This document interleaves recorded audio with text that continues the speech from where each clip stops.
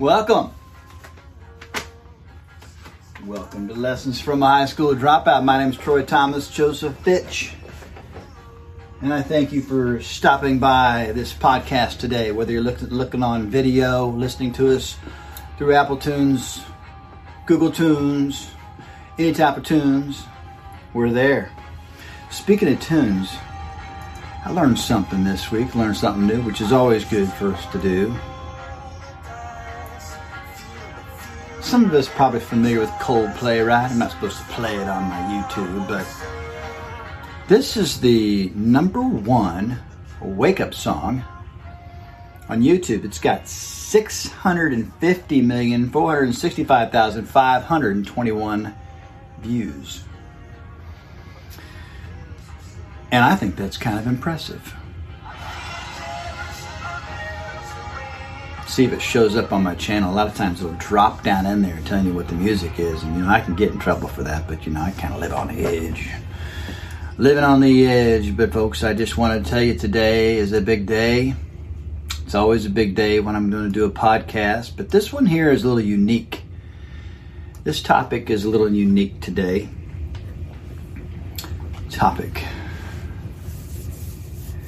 So what wakes you up in the morning? What wakes you up in the morning? That's the question for today. I'll tell you what wakes you up in the morning.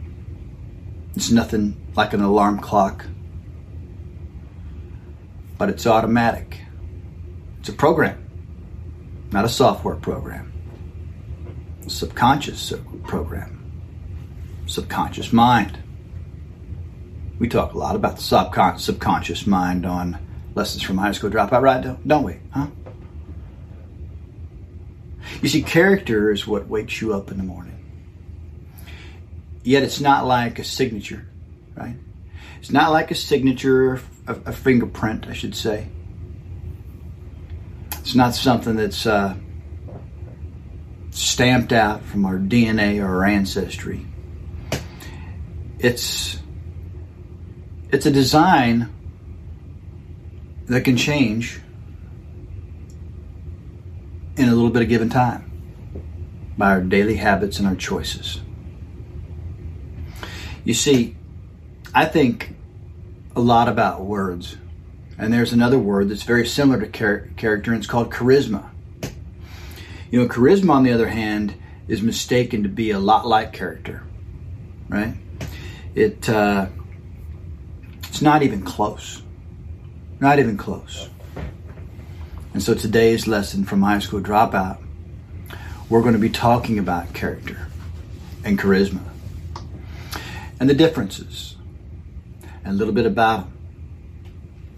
You see,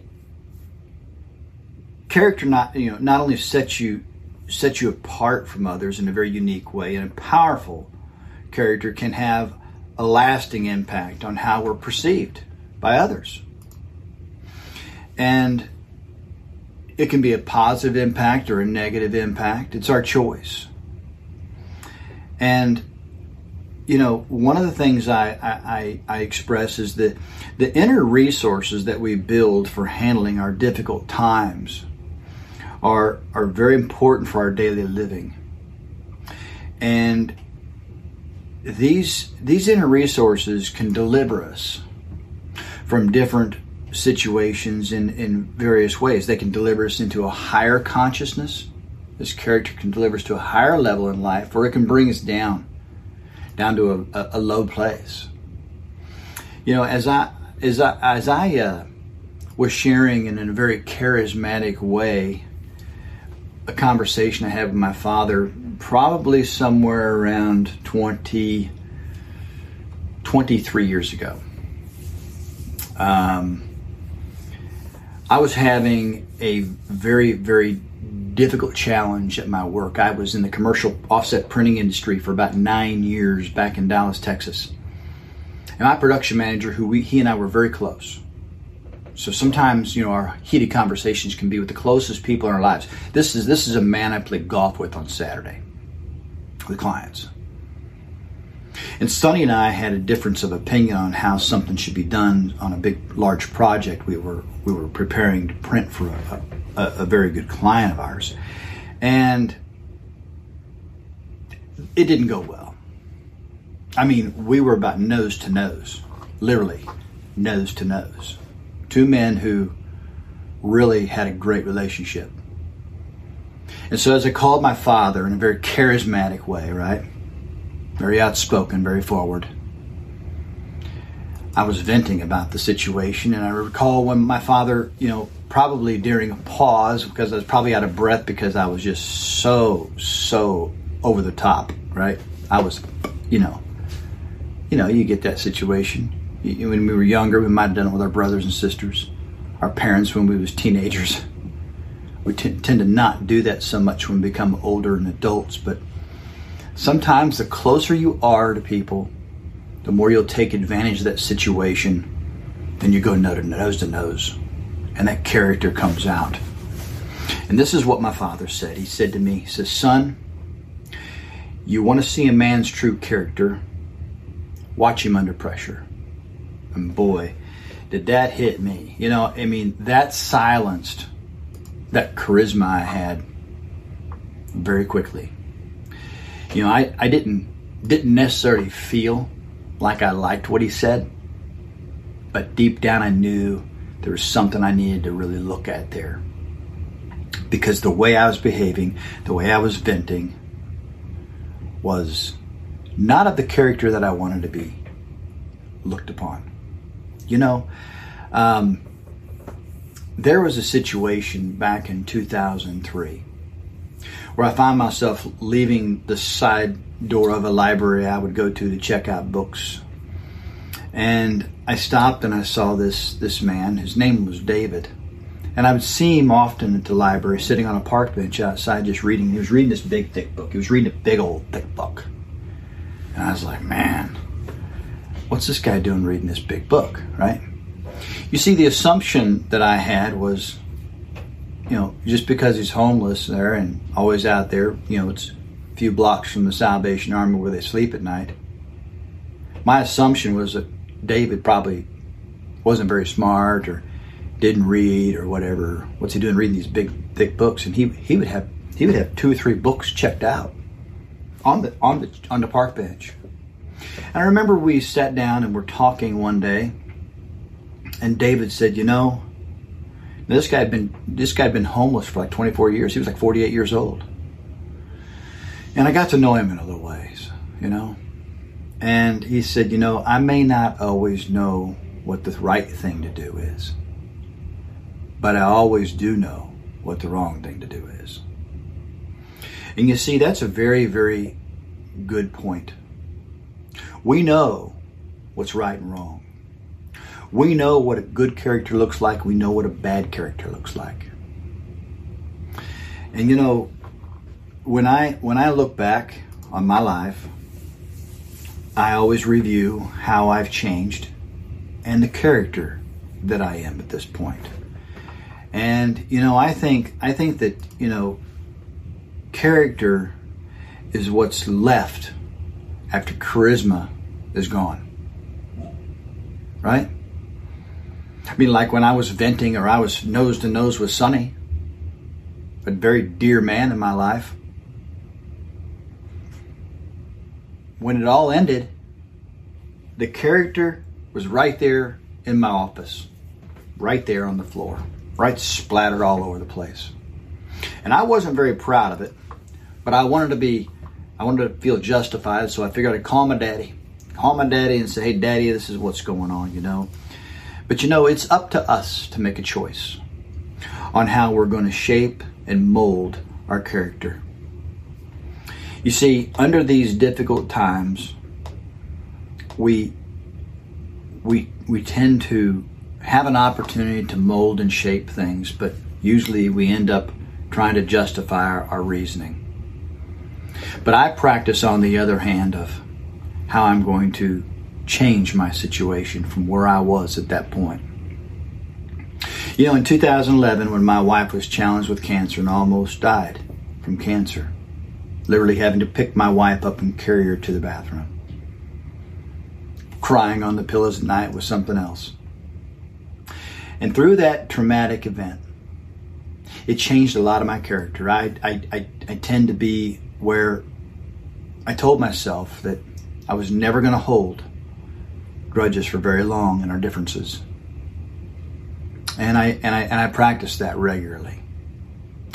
It was a defining moment in our lives as to how we was going to be once we got through that.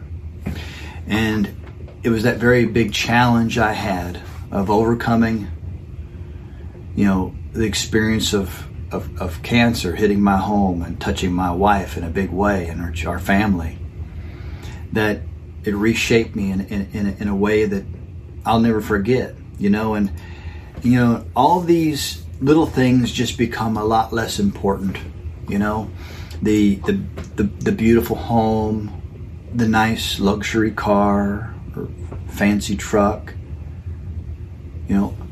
horses, the joys, the vacations, all that becomes a lot less important when we look at our character.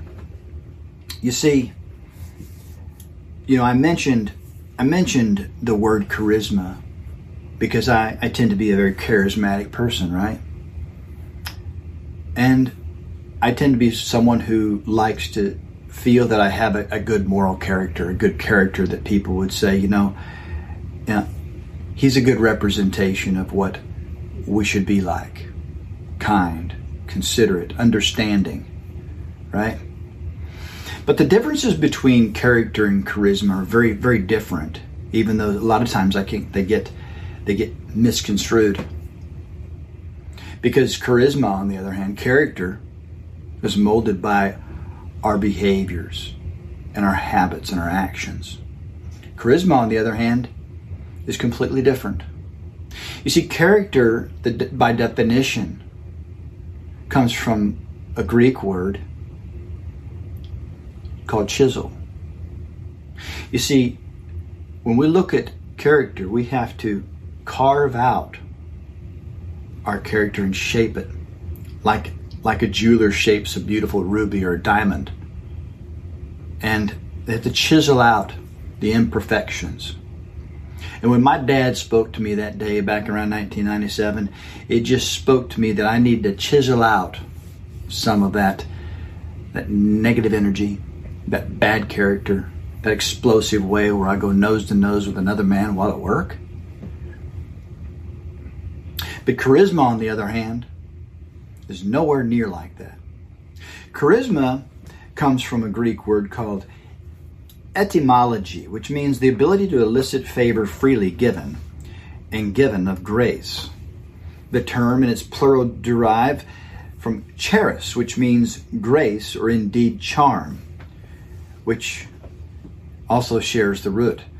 So when we look at charisma, it has kind of an appealing way because we've all seen someone who's very charming or very charismatic, but that charismatic way that I was being that day back in around 1997 wasn't so good, wasn't so cool, wasn't very smooth, and certainly wasn't kind, generous, or understanding.